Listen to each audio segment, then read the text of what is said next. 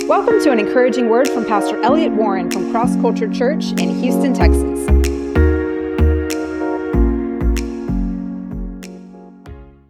All right, amen. Well, good to be here with you this morning. Hope you had a great Christmas with your family and friends, and maybe, however you had it. Just hope you had a great day yesterday, and we remember Christ's birth. What a great thing to remember. It's a good thing that we remember and think about that miracle, because truthfully, God wants to step in to history. And there are certain times in history when God does step in and he does something unprecedented. And you see, if you get used to a God and used to situations where you think things are always going to be the same, and that's the only way God works, you're going to be missing out when God does the new thing that God wants to do. You see? And God is always looking for a people that's in a time of darkness where he will pull on them to stretch forth their faith and see God move in the middle of the darkness and bring an amazing miracle. That's what happened in what we call Christmas now. When Jesus was brought into the earth, it was a time of darkness. It didn't look like anything was going on. They were under the Roman rule, and they didn't like the way things were going. It looked very oppressive. And in the middle of that, Jesus Christ was born. And there were those that knew about it. And you see, that's what touches my heart. One of the things about the story of Christmas is that there were some people that knew about what God was going to be doing. And there was Anna and Simeon, that they were familiar. They somehow had picked up on God's going to do this. Simeon's going, God's going to do this before I die. He wasn't a priest. He wasn't what we would call a prophet. And yet he had a sensing of God was getting ready to do something. Now, I want to just mention for a moment, this man was not a prophet, as we would term a prophet, and neither was he filled with the Holy Spirit the way we are in the New Testament, or the way we can be. I don't want to just say that everyone who's a believer is filled with the Holy Spirit the way we can be. It's very obvious and clear in Scriptures that, we can be filled with the Holy Spirit after becoming saved, and we should be motivated to do that. Paul said, be continually filled with the Holy Spirit. And my point is this: if Simeon, without that experience, was able to hear from God and discern that the birth of the Savior was going to happen before he died, how much more should we be able to sense things of God? God doesn't tell us everything, but we get sensings of things that are to come. And with everything that's going on in this world, with the COVID, with the political things, with things that are happening around the world, with all the craziness that's going on, with what's happening as far as everything that's being disrupted, we need to be a people that are able, in the midst of this kind of dark world, to see through that and to see something of God. We see in part, we prophesy in part, but we need to at least see in part. We don't need to know the full picture, but God gives us a glimpse of what is to come, and we are supposed to fix our eyes on that and fix our eyes on the Word of God, and we're supposed to go forward in that direction. And as we do that, guess what happens? God strengthens us. God's Word begins to speak to us. And you know what? In the midst of darkness, God gives us enough every day, enough every day, enough every day, enough every day, until we enter into that new thing. I love that Anna was, I forgot how old she was, but she's a very old woman in the temple praying, and she's been holding on to this. She's been praying for this to happen, and then she sees it. She knows by God that this is the Lord. I mean, it's an amazing thing. And it's really something. Think about this, guys. They see the baby, and they know this is the Messiah. Other people who've been in the church for the longest time see Jesus do his miracles. They see him preach. They hear it, and they still can't figure out he's the Messiah, right? I'm just telling you, you can be in the church and be so disconnected. You can be in the church and know so many scriptures, and yet not have the Spirit of Christ working in you. You don't have the Spirit of Christ speaking to you. He's not instructing you. You're more connected with the things that are going on in this world than what God is saying. And that is not the way things are supposed to be. What's God called us to be connected to? The voice of God, the communication of God, faith, right? And so if you're more connected this way than you are this way, you're going to be more influenced this way, right? And when God does something, you won't be ready for it. You'll be against it. Oh, I don't like that. Jesus can move. And if you don't like God doing something you've never seen before, maybe, in your church it's never happened before, you're going to come, let me tell you, you're going to miss out on what God's going to do because God is getting ready to do something new in this hour. It's going to be new, and it's going to shock people, and there are going to be Christians probably that come against it. That's amazing, isn't it? Are y'all with me this morning? But you know what? There are going to be so many that have been praying and waiting, and though maybe it's different than what they thought was going to happen, then maybe don't know exactly how it's going to happen. But when it happens, they're going to be ready for it, and they're going to go with it because they've been waiting. They've been praying. They've not given up on God, and God has prepared them for the things that are to come. Man, I am looking forward to this season because I so believe it's going to be like what happened in Christmas is going to be like an example of things that are to come. What happened at Christmas time of God doing a miracle, everything changing, Him using the young and old. I just believe that's what we're getting ready to see. Now, last week I was going through some of the things in the Word of God about what happened at Christmas, and I want to continue a little bit with that today. And what we started out looking at Zacharias, right? And he's got this dream, he's got a desire, and how many times we have desires when we're connected with God. Our desires that He's given us come alive. There's something ignited there. Now we can shut them down, which I believe Zacharias did. But God can give us dreams and desires because how does God do things? He wants them to be prayed into the earth. So what does He do? He gives men desires. He begins to give them a desire for something. And you remember we looked at Hannah in the Old Testament. He gave her a desire for a child. And it wasn't just normal. I mean, beyond the normal desire. And she wouldn't let go of it. It looks just like it's her. But it's God because she's a woman of God. She's a woman of faith. She can't let go of this thing. Everybody tries to discourage her. No, she won't let go. Now, Zacharias, on the other hand, I believe he had the same kind of desire planted in him. He's praying for a child. He's praying for a child. He's praying for a child. And guess what? It's been a long time. And we saw from the Scriptures, it's very strongly indicated in the Scriptures that he prayed the same kind of prayer Hannah prayed. God, we'll give him to you. Lord, he'll be of service to you. God, use him how you want to use him. Do whatever. And then guess what happens? The angel comes later and the angel goes, your prayer has been heard. And honestly, that is a wonderful thing. But as you look at the story, you realize his prayer could have been heard years ago. He's just finding out at that time that his prayers were heard. You see? Because it looks like he's given up, that he's not praying in faith anymore.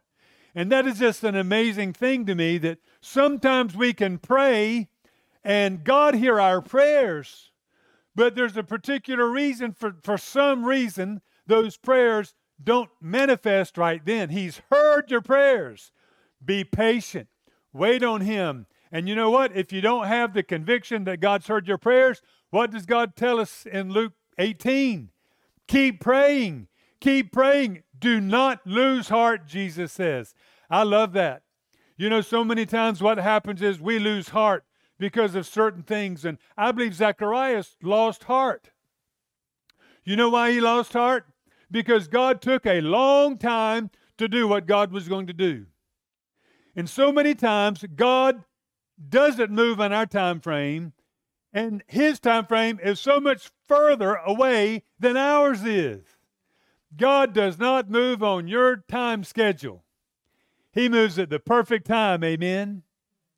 And God says, don't be discouraged. Hannah kept pressing through, right? Zacharias somehow got discouraged along the way, and he let his vision drop. And I just want to say, for those of you that have been holding on, I believe there's many, particularly those of you who've been serving the Lord a long time. You've been a man or woman of prayer. You followed the Lord. And the things that God has put in you and the desires that are in your heart, do not give up on what God has planted. Amen? God will bring it about at the right time. And don't throw in the towel because you don't understand God. You see, it's not going to happen in your timing. It might not happen the way you think it's going to happen, how it's going to you think it's going to happen. But God's going to do what He's going to do. And if He's giving you a desire and He's putting a dream on the inside of you, don't let go of that thing. Pray. Don't lose heart, as He told that woman in Luke 18. Even if it looks like you're not getting what you ought to be getting. Now, we don't understand everything. I wish we understood everything.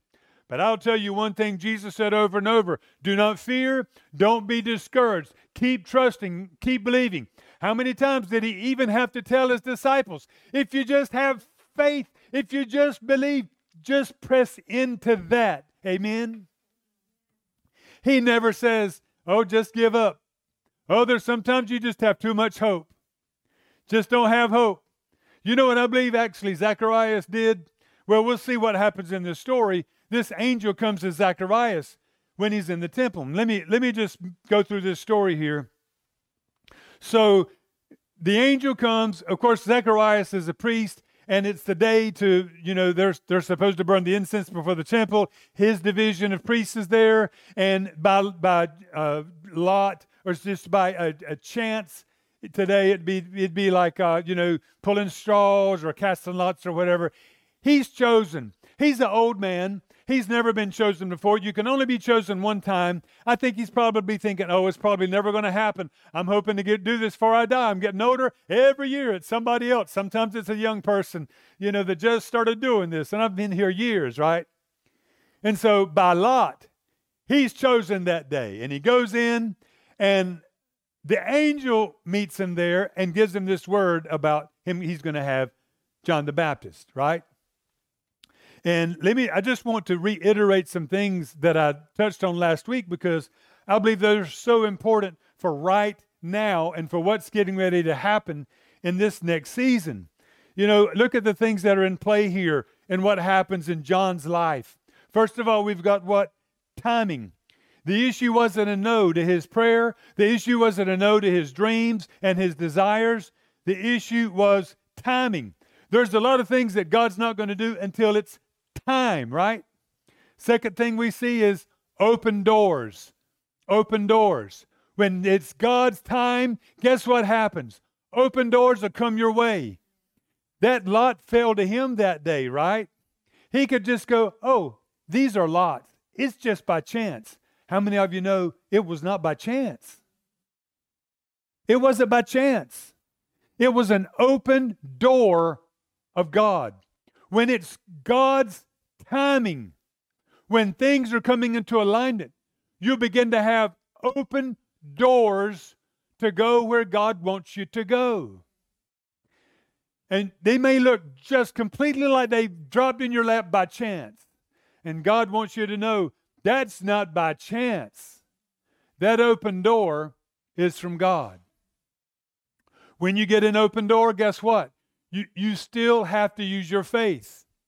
You still have to use your faith. Zacharias had the first open door, so to speak. God did something that was going to align him with this new thing. He was going to get that word that day, right? He gets this open door, but guess what?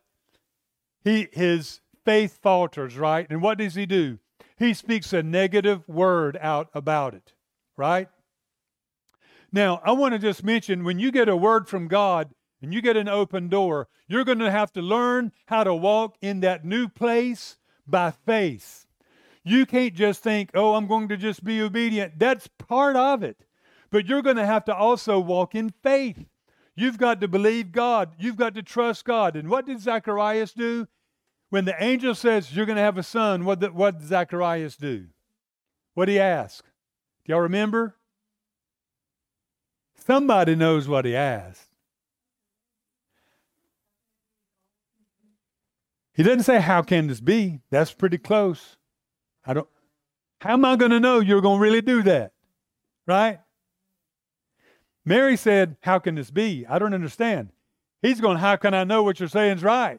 You see, he's doubting what the angel has said. Now, I just want you to think about this a minute. The Bible tells us that Zacharias is a just man, right? We know he's a good man. He's a man of prayer. He's righteous. And we know God wants to bless him. We know God wants to bless him, right?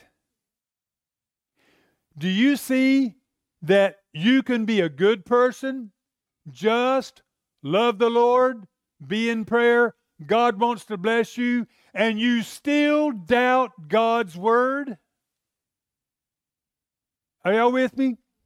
If you were to ask Zacharias, do you believe the word of God? He'd go, absolutely. Every one of us, I think, in this room would say that. Absolutely.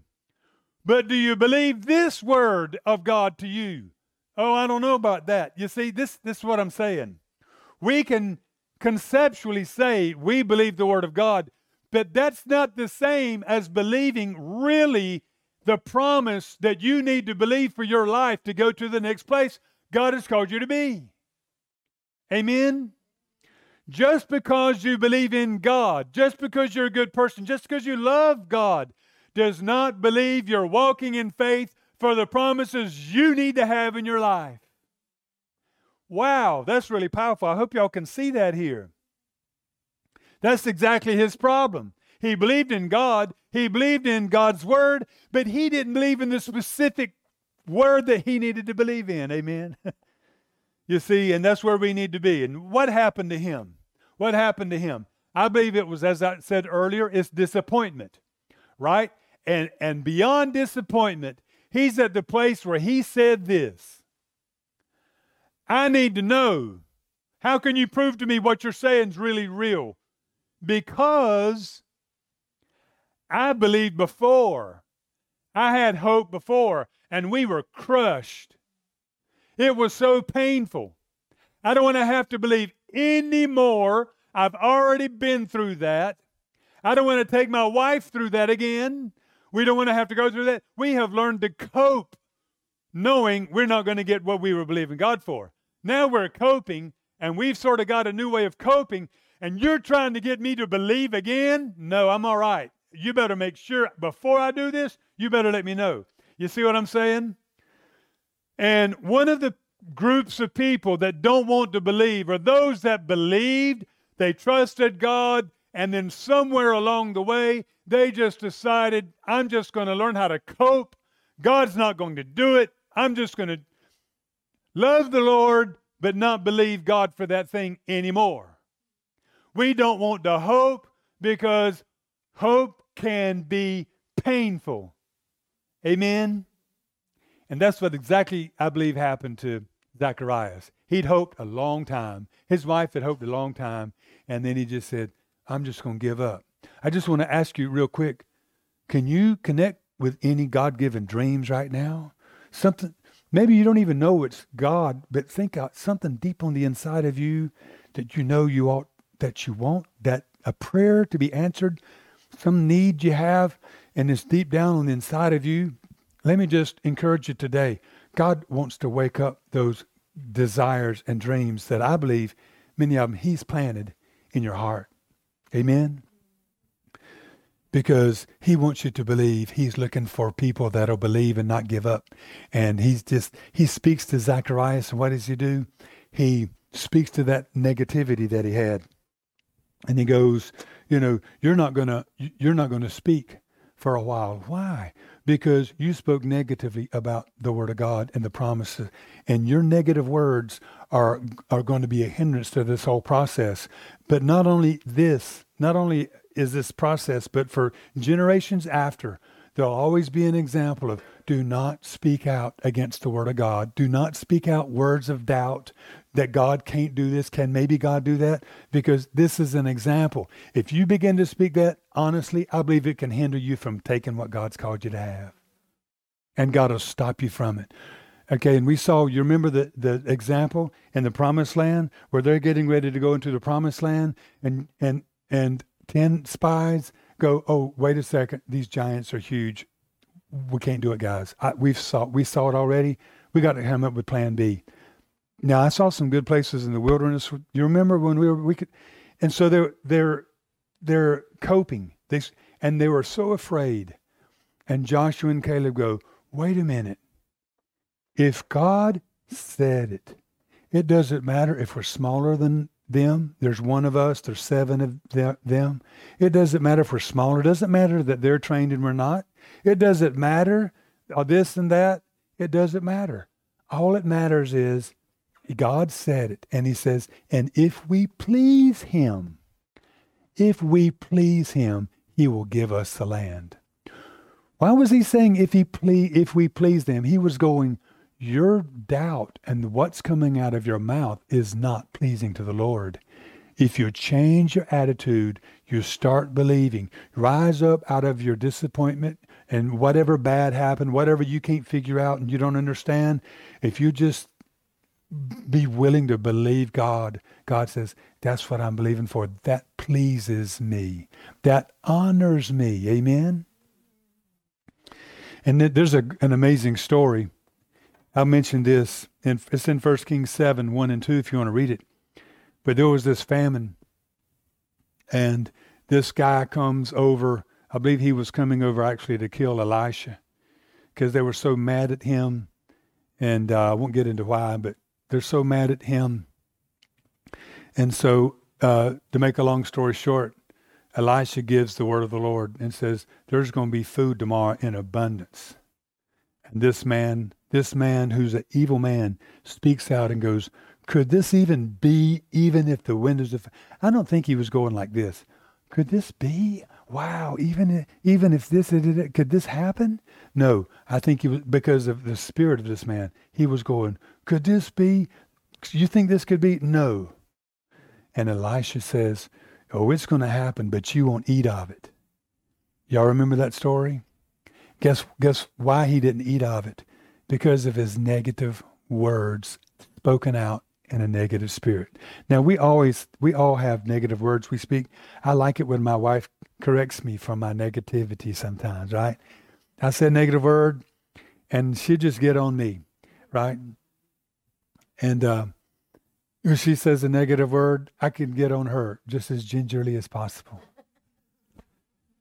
But, we need to encourage one another to be speaking positive words, and not just positive, but faith-filled, because that brings things together. So before I move on into some new things today, I just want you to be thinking about that. For this new year, what is it that's deep on the inside of you? Some of you may have let go of some dreams that were God planted on the inside of you. Maybe it took too long. Maybe circumstances didn't look right. Maybe you've been disappointed by other things, and it's hard, and you just like saying, oh, you know what? How do I know that? I want to make sure before I believe. Does the Word of God say it? Is there a testimony on the inside of you? Do you realize when Gabriel spoke these words, God was in those words, you see? And if you have faith, when the Word of God comes, it triggers on the inside of you. There's something on the inside that triggers faith, right? You have to have a mind or your heart against it. Your mind can be against it, your heart to resist it. And I'm just asking you, what are you believing God for? What's on the inside? Amen? Start connecting with the Lord. Start bringing your prayers before the Lord. And let God heal your heart. Let God re-speak some things He wants to re-speak to you. Reignite some things maybe that are dead. Maybe some things died that needed to die. Maybe some of what was inside of you wasn't of God, and part of that needed to die. But maybe some of it was God. I'm just saying it's time to start believing God, because God's getting ready to do some new things in the earth. And He's looking for some people that are ready to say, yes, God, I believe. When He speaks new things, that they're going to be a people that say, yes, God, I believe. Here I am, your servant or your maidservant, here, ready to do your will, ready to step out, ready to see something new happen, ready to experiment, and ready to even go through what I'm going to have to go through to get this thing done. You know, most of your dreams won't happen without a struggle, because I believe the devil resists everything that's good of God. Amen? Okay. Well, let me just mention a couple of other little things here today about this story. Mary was also met by an angel, right? Y'all remember that? An angel came, and what angel was it? Gabriel, which it seems like he gets all the messages, right? It's like, is every angel that gives a message, they name every angel Gabriel? No. Anyway, Gabriel gives this message to him. He gives it to her, and rather than say what he said, she says, the angel says this: the Holy Spirit's going to come upon you, and the power of the highest will overshadow you. Therefore, also, the one that's going to be born to you is going to be called the Son of God. Now, I want you to think for a minute. Look how amazingly powerful that word is, and crazy, so to speak. I mean, you don't know that kind of thing's going to happen, that there's going to be that God's going to birth himself into the earth. And here she's hearing this word, and the angel is telling her, God, the way the Messiah is going to come, it's actually going to be the Son of God, literally the Son of God. Yes, you're a virgin. Yes, that's right. Thanks for asking the question, how could this happen? What's going to happen? The Holy Spirit's going to come upon you, and you're going to give birth to the Son of God. That's amazing. And what does she say? She goes, well, behold, here I am. Let it be according to your word. Wow. That's a powerful word of faith, right? That this woman said, and she's believing God. She's going to become pregnant with the Son of God, with God, so to speak, on the inside of her, and give birth to the Son of God. That's an amazing faith. I think that's more faith than what Zacharias needed to have for his miracle. Are y'all with me? What a miracle that is. Anyway, and so I want to highlight a few things about that passage and some others today. First thing I want to mention is, from that passage and from what we can glean out of that, we see a huge illustration of how the Word of God works in our lives to transform us. So it says this in John 1 through 3. In the beginning, listen to this. In the beginning was the... Is that not a strange statement? It's really like mysterious, isn't it? In the beginning was the Word, and the Word was with God, and the Word was God. He, who's He? The Word was in the beginning with God. All things were made through Him. Who's Him? God, but it's referring to what? Who is the Word. All things were made through Him. And again, we do see Him is Jesus, because the Bible says the words were created through Jesus. Now look at this. The words were created through Christ Jesus. The world was. That's in another verse. And here it says, all things were made through the Word of God. Now, I want you to, this is mysterious, right? But just think about it for a minute. The Word is God. Jesus is the Word. The Word created the worlds, right? God spoke the Word, and He spoke the worlds into existence. Are y'all with me? Y'all remember that the Spirit is hovering, right? And the Word comes forth from God's mouth in Genesis. And what happens? The Word is performed by the Holy Spirit, and it happens. Do y'all remember those in Genesis, right? That's an amazing thing. Now, I want y'all to think about how that worked and how the Word was spoken, and from the Word that was spoken, it worked with the Holy Spirit. and creation happened. And that Word has been with God. The Word itself is God. Is that mysterious? Yes, it is, isn't it? Now, think about this. What happened with Mary? The Word of God came to Mary through the angel. Are y'all with me? What is the Word of God? God is the Word of God. They're inseparable. The Word of God comes to Mary through the angel. What does Mary do? She receives the Word. And she believes the Word. She receives it by faith and says, may it be done unto me. And the Word, the Bible says, became flesh. The Word spoken to her became flesh. It produced by the Holy Spirit, right? And she gave forth birth. That's just amazing to me. Isn't that amazing to you guys? Are y'all with me? I was like, wow. But that's an illustration of how powerful it is for us to hear and receive and believe the Word of God. The Bible says in Hebrews 4, the Word doesn't profit those who don't believe it. And it's not just talking about a mental, I believe the Word. No, you have to believe that promise particularly. You've got to believe the Word in its exact particular promises, not just a general, like we saw earlier, I believe the Word, of course I do. But then you read a specific, I don't believe that. Are y'all with me? The Word doesn't profit, doesn't work in the one who doesn't mix it with faith, Hebrews 4:2. But what does it say in 1 Thessalonians 2:13? The Word of God does its work effectively in those who believe. Wow.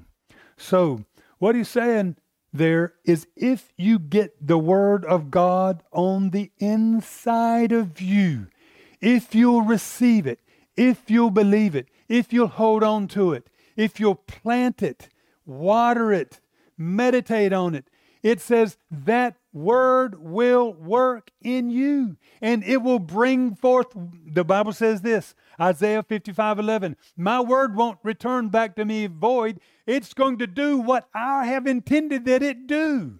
How many of you know that the Word of God has given us everything that we need for life and godliness? Amen? We've got the promises we need. We've got the words that we need. And the Word of God tells us, if you'll get the Word of God in you and really believe it, and you have to meditate on it, think about it, plant it, water it. It says it will do its work in you. It will transform your life. It will change you. It will bring forth in you what God intended. It will accomplish my purpose. I want to just tell you, God's got a great purpose in the Word of God. And He's got so much for each one of us. He says somewhere else, the Word is sown in many places. This person worried and it didn't grow up. This person, was just all about pleasure and just having fun and didn't attend to the Word and the spiritual didn't grow up. This person, but in the good heart, in the good soil, where it was watered, where it was planted, where the roots went down, what does he say happened to that one? It multiplied, it flourished, it blossomed, and brought forth 30, 60, and 100-fold. Man, think about that, right? Get the Word of God on the inside of you, and what's it going to do? It's going to blossom. It's going to bring forth something new. And I will encourage you, there's a Word of God for every one of you listening to me today.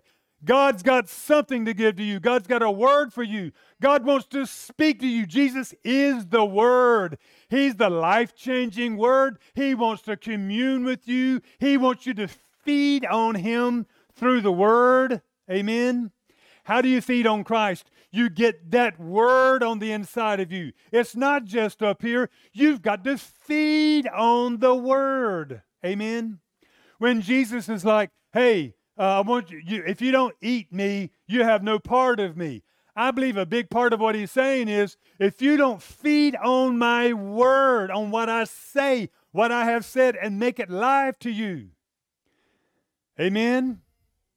People don't live on bread alone, but every word that proceeds, present tense, not past tense.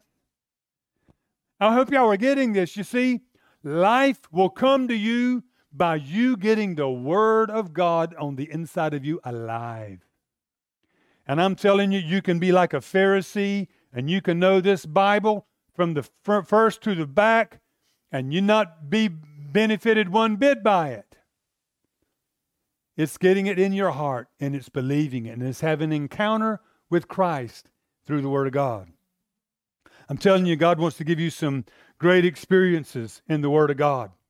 The Bible shows us that sometimes the Word plants things in us. Sometimes it's like a sword, and it cuts things out of us. Sometimes the Word of God just brings joy. I've had sometimes the Word of God challenge me. I'll start thinking of something, and the verse will come to me, and I'll just realize I have to apply it to a certain area of my life, and I don't want to do it. Have you ever had that happen? You know you're supposed to do something? How about one of the big things for a lot of people is forgiving somebody. That's the easy one to know it's God's will, right? And how many times people have trouble forgiving? They know it's God's will, but they don't want to do it. They don't feel like doing it. Isn't that crazy? Now, once you've forgiven somebody and you've moved on, you go, oh, thank God, that finally happened. I feel so much better. That's gone from me. I'm so glad I'm free from that, right? But when you're not forgiving somebody, you're just holding on to that. No, I'm upset at them. Well, the Bible says you need to forgive so you can be forgiven. But it's not right for me to forgive because what they did is wrong. You ever felt like that? But God says, forgive. And there are many other verses like that that'll challenge us. And when you do what God says, He'll cut something out of your life that you need to have cut out and make you whole. So God plants things, new things, dreams, visions, desires, victory. He plants so many things. Joy will come through the Word of God. And He also cuts away things that are not of God. Cuts away fleshy things, fleshy thinking, fleshy attitudes, wrong things, things that don't please the Lord. He'll cut that out. So anyway, get the Word of God on the inside of you. Now, when I think about this and the Word of God, I think about the home and how much I feel like we need to bring God back into the home, right? So I believe fully that we've missed out somehow because we have not let the Word of God get into our homes. I had an experience with the Lord, which I'll share maybe one day when I know more about what happened. But I was in prayer, and the end result of all of that was I just will share the part. I just felt like it was so strong on God's heart that He wanted to get the Word of God back into the church. That sounds funny, right? But it's not just through the preacher. I'm talking back into the home, but back into marriages, back into with the parents and the children. And I feel like that's one of the reasons why our nation has gone backwards. It's actually because the Word of God isn't in the home anymore. People don't talk about the Word of God in the home anymore. They don't talk about the Word of God with their children very much anymore. It should be an everyday kind of thing. It's not like, oh, we do that every week. Oh, we did it. I remember we did it last month. We talked about that with our son or daughter. It ought to be an everyday, continually bringing people to God in what we're talking about. I fully believe that. And I believe that's God's intention. And I believe God's going to do that in the church. He's going to bring the Word back into the home. Now, if you look at this story and you see Mary here, think about this for a moment. You know, Jesus was not privileged, right? The way we'd normally think about that. Jesus was born into a poor family who had hard times. It was difficult, right? But He did have one extreme privilege. He had two parents at home, right? That's a huge privilege, isn't it? And they took time and trained Him in the Word of God. Do y'all think y'all think that Jesus was born like with knowledge? Just as soon as he started doing words, he just repeated the Bible, right? He didn't, did he? You know how Jesus learned the Word of God? How did Jesus learn the Word of God? He studied it. Jesus studied the Word of God because he was a man. Jesus was a man. Yes, he's God. He didn't live as God, though. The Bible says he laid that down and he came and lived as a man. So guess what? He had to learn the Word of God. You remember when he's out in the wilderness, he's going through the temptation? How does he win? He speaks the Word of God. And he didn't go, let me go back and find it. The Word of God was in his heart and it came out. He knew the Word of God. Wow. God will do that, I believe, for anybody. What do we see when he's 12 years old? This is so funny to me. The parents go to Jerusalem, they leave. Hey, they're having a good time. They have the Son of God they're in charge of. And, like days later, hey, where's Jesus? Well, I think he's with the cousins. One of my daughters reminded me the other day, Dad, you remember you and Mom left me at the church one day, a long time, and somebody had to take us home that left after y'all did. I probably had that happen a few times because my wife and I would drive separate cars because we went at different times, and so they'd have to come differently, right? We'd leave differently on two cars. Sometimes we'd forget a child. But anyway, somehow that day, they left Jesus there. But Jesus isn't even worried. What's he doing? He's in the temple. And the Bible says he's asking questions and giving answers and discussion. So, and it says they were amazed, and the understanding of what they were amazed at, if you want to put it in English words, it's his ability to put things together. They were amazed at Jesus' ability at 12 years old to put things together. I don't think that was an anomaly. We can go, that's Jesus. You know what? Think about Mary. She was 13. She was 13, probably 12, 13, 14, when the angel Gabriel came to her. And what did he tell her? You're highly favored already. The Bible says Jesus grew in favor with God and man. Do y'all know that verse? So I don't understand that, but Jesus grew in favor. How do you grow in favor? By making good decisions, by doing things that please the Lord. You see?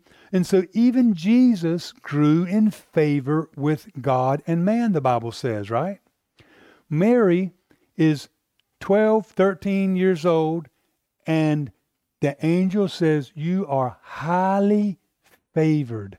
I believe that at 12, 13, she has already developed a life of pleasing God, obeying God, doing what God wants her to do. Her parents weren't thinking, we're going to start getting her to go to church when she's 12, 13. No. From when she's little, they're teaching her the Word of God. And when you see what she prophesied to Elizabeth in, I guess it's Luke 2, that long word she gave, we call it the Magnificat, right? What some kind of cat.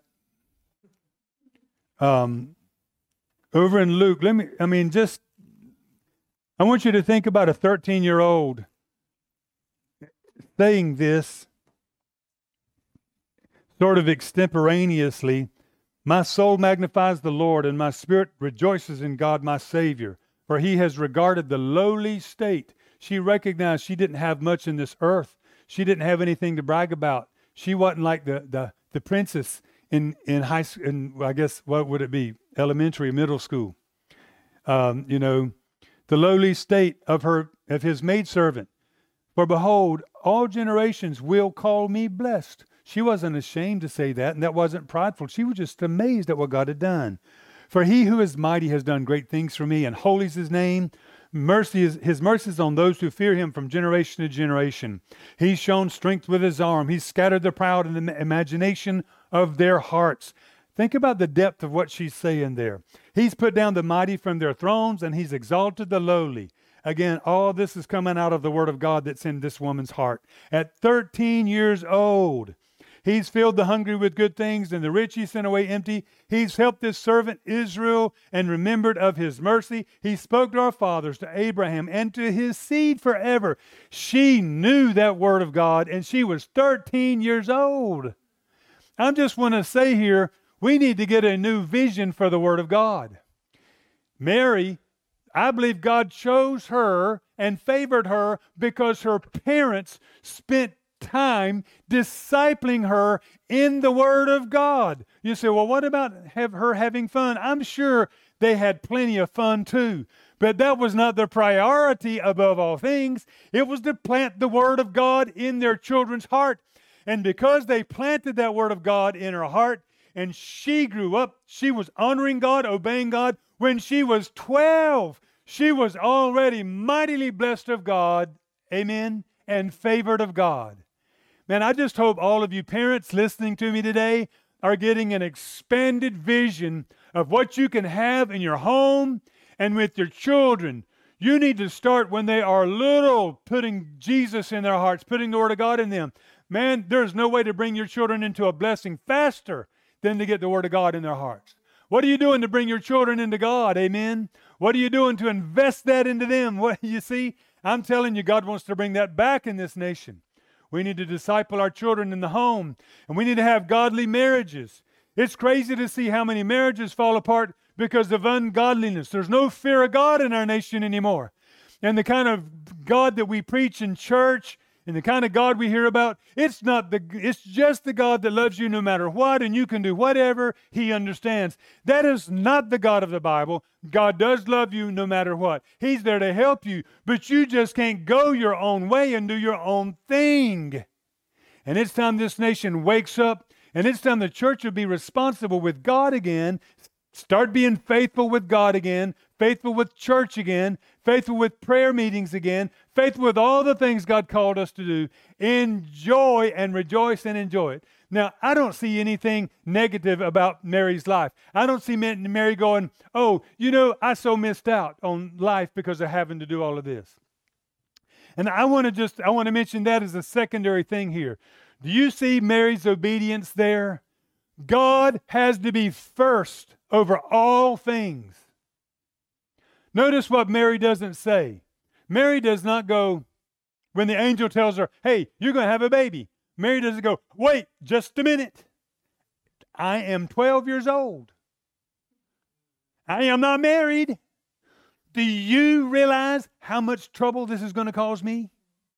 She doesn't say that, does she? Some people, they just like, oh, this is going to cost me too much. I'm only willing to give a little bit. I want to just ask you, how much are you willing to give over to the Lord? Anyone that has ever done anything for God or that fulfills the great call of God has always had to go through some kind of humbling circumstances. We love the blessings. And the Bible, and she was blessed, right? God says, I blessed you. But anybody that's blessed is also going to have to go through trials and tribulations and difficulties to fulfill the call of God on their life. Nobody in Scriptures have ever had a great call on their life, but that they had something great to where they're going to have to humble themselves and walk through it. Amen?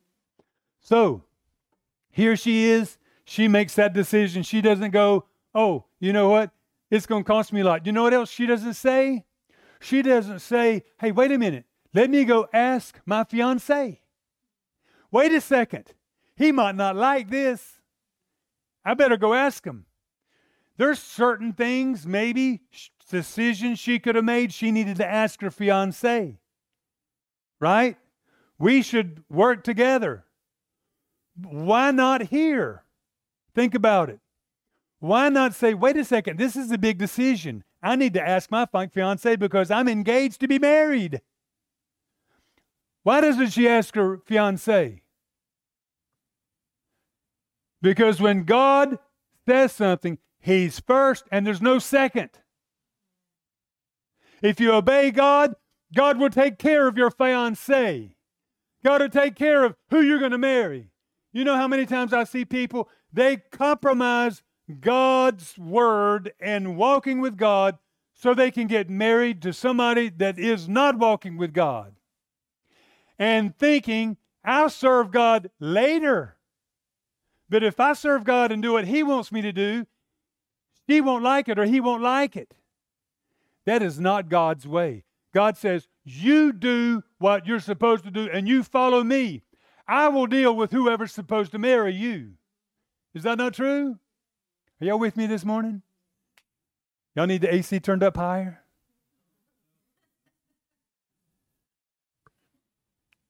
But anyway, I'm just saying, we sometimes put other people too high.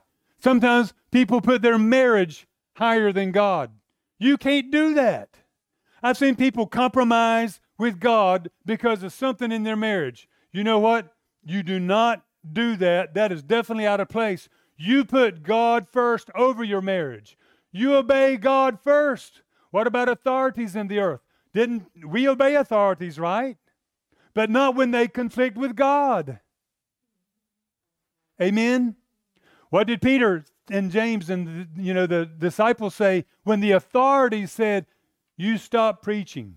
They said, you judge yourself whether it's right for us to obey you rather than God. So he was seeing obeying authority is a godly thing. But in this case, what you're saying is contrary to what God says. Are y'all with me? I just want to say we got to bring God back into our homes. We've got to bring God back into our churches. And we've got to put the priority of putting God first in our lives over all things. And when we do that, God's going to begin to work all other things out in our lives. I want to just encourage you guys with this. This is so powerful. We have to put God over all things. And if you're a parent, you have to do that over your children. Sometimes parents, they cater everything to their children. It's like now the household is about the children, right? And it's never meant to be that way. I'll end on this story right here. But I'm sure Mary was not catered to as a child. I'm sure her parents gave her responsibilities, brought her to church, what we would have called church at that time, had her learn. They were probably helping with whatever was going on there in the synagogue so that she's learning. They were a part of a group. They weren't just off to themselves, they'll get it. They're a good little boy, a good little girl, whatever. No, they were so involved and they got together with other people that wanted to make this happen too, and they made it happen. Are y'all with me? And they never idolized their child. Now, I want you to think about this story. Abraham, God says, I'm going to use him because he'll train his children. Y'all remember that verse? I'm going to use Abraham because he's going to train his children. God wants us to train our children, but not idolize them. And then later, guess what happens? God tells Abraham, with this promised child he loves so much, I want you to go sacrifice your child. Now, I want y'all to think about that for a moment. Could you imagine? He goes, yes. And he does it immediately. He's getting ready to sacrifice his most precious possession, his child. But then he goes and, puts him there. He's got the wood. Oh, where's the sacrifice? Son, you're the sacrifice. It goes so far as he's got his knife getting ready to kill his son. Now, I want you to just take a minute and think, what if you're Isaac at that moment? What would you be thinking? Would you not be, that would have to be the most scary moment of my life, right? Of your life, wouldn't it? Think about it. You get in there and you're in this situation and God has put you in a place where how could God even let that happen? Isn't he going to think badly about Abraham? Isn't he going to go, Daddy, I can't believe you did this to me. Daddy, I can't believe you did that, right? And of course, I believe when Abraham came home and told Sarah what he did, I believe she said that. I can't believe you thought God told you. No, I know he told me to do it. And then he stopped me. I'm just telling you, he stopped me. Could you believe what he's going through? But I just want to say this. What did Abraham do? He had to sacrifice his son. He goes, I need to know you put me over your children, over your son, over your promise. And he said, now I know your heart's completely mine. Right? He never intended for him to sacrifice Isaac. But what did he want? He wanted to make sure this thing needs to work right. I need to be first over all other things. And under me, everything needs to be lined up. I need to be first in your life, first in your choices. I need to be first in your home. You need to be putting me in your children. You need to be training. It's all about me. And all this other stuff, I have told you, I would add to you, I would bless you, I would bring things into your life if you put me first. Amen? So watch what I do. And sometimes it's difficult. Just like Abraham, we don't want to have to do something. We might be misunderstood by our children. And maybe, I believe he might have been misunderstood, but guess what? Later, what does Isaac remember? My dad, he served God. He almost killed me one day serving God. That's how much he loves the Lord. He was just trying to do his best. And whenever he disciplined us or did whatever, it was always because he thought that's what God wanted him to do.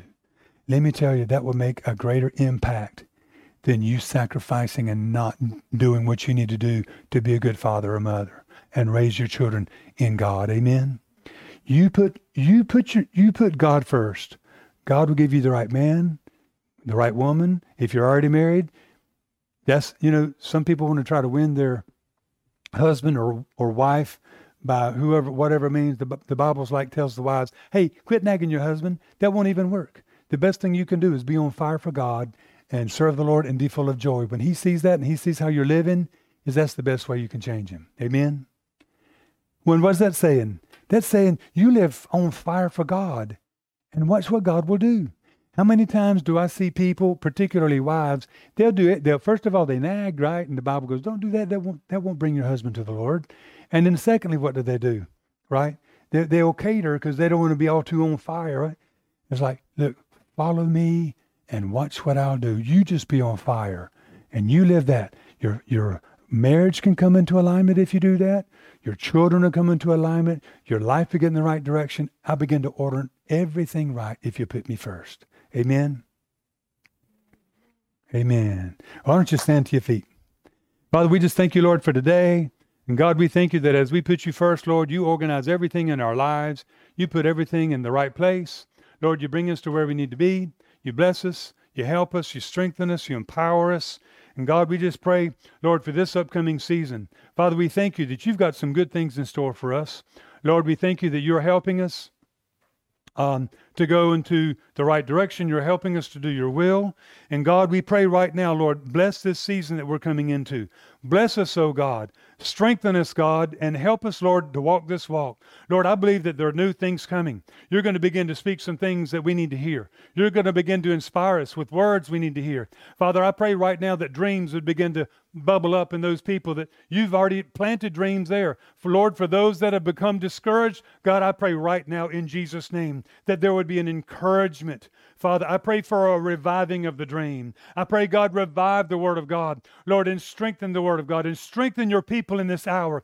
Father, we know that there's so many people going through troubles in this hour, and they need miracles, God. We stand on their behalf today for a miracle. We believe you, dear God, in Jesus' name. God, we pray, pour out your power. Father, deliver your people. Lord, you know those who have pain. God, their lives are so messed up. God, we ask you today for a miracle for them. Father, you know those people who are so confused in their situation. God, we pray, teach them how to pray. Teach them, God, how to bring their burdens before you and lay them down. But God, we're asking you for deliverance. God, we're asking you for help. God, we pray for miracle power. Lord, and we pray that miracle power would visit your church. Father, in those divine opportunities, in those days of open doors, when the timing comes together, we have to be willing to go forward. And God, we've got to see the miracle hand of God.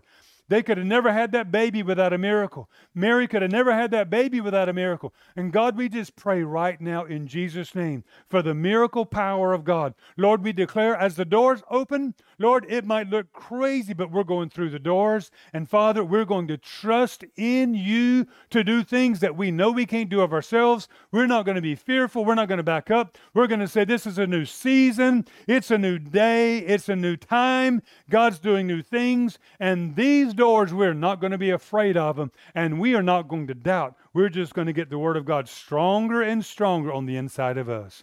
Lord, thank you for this upcoming season, and we just declare, Lord, we're not afraid of whatever might happen in this earth. We're not going to be afraid of sickness. We're not going to be afraid of financial catastrophe. God, whatever happens, we're just not going to walk in fear. And we declare that today in Jesus' name. Amen.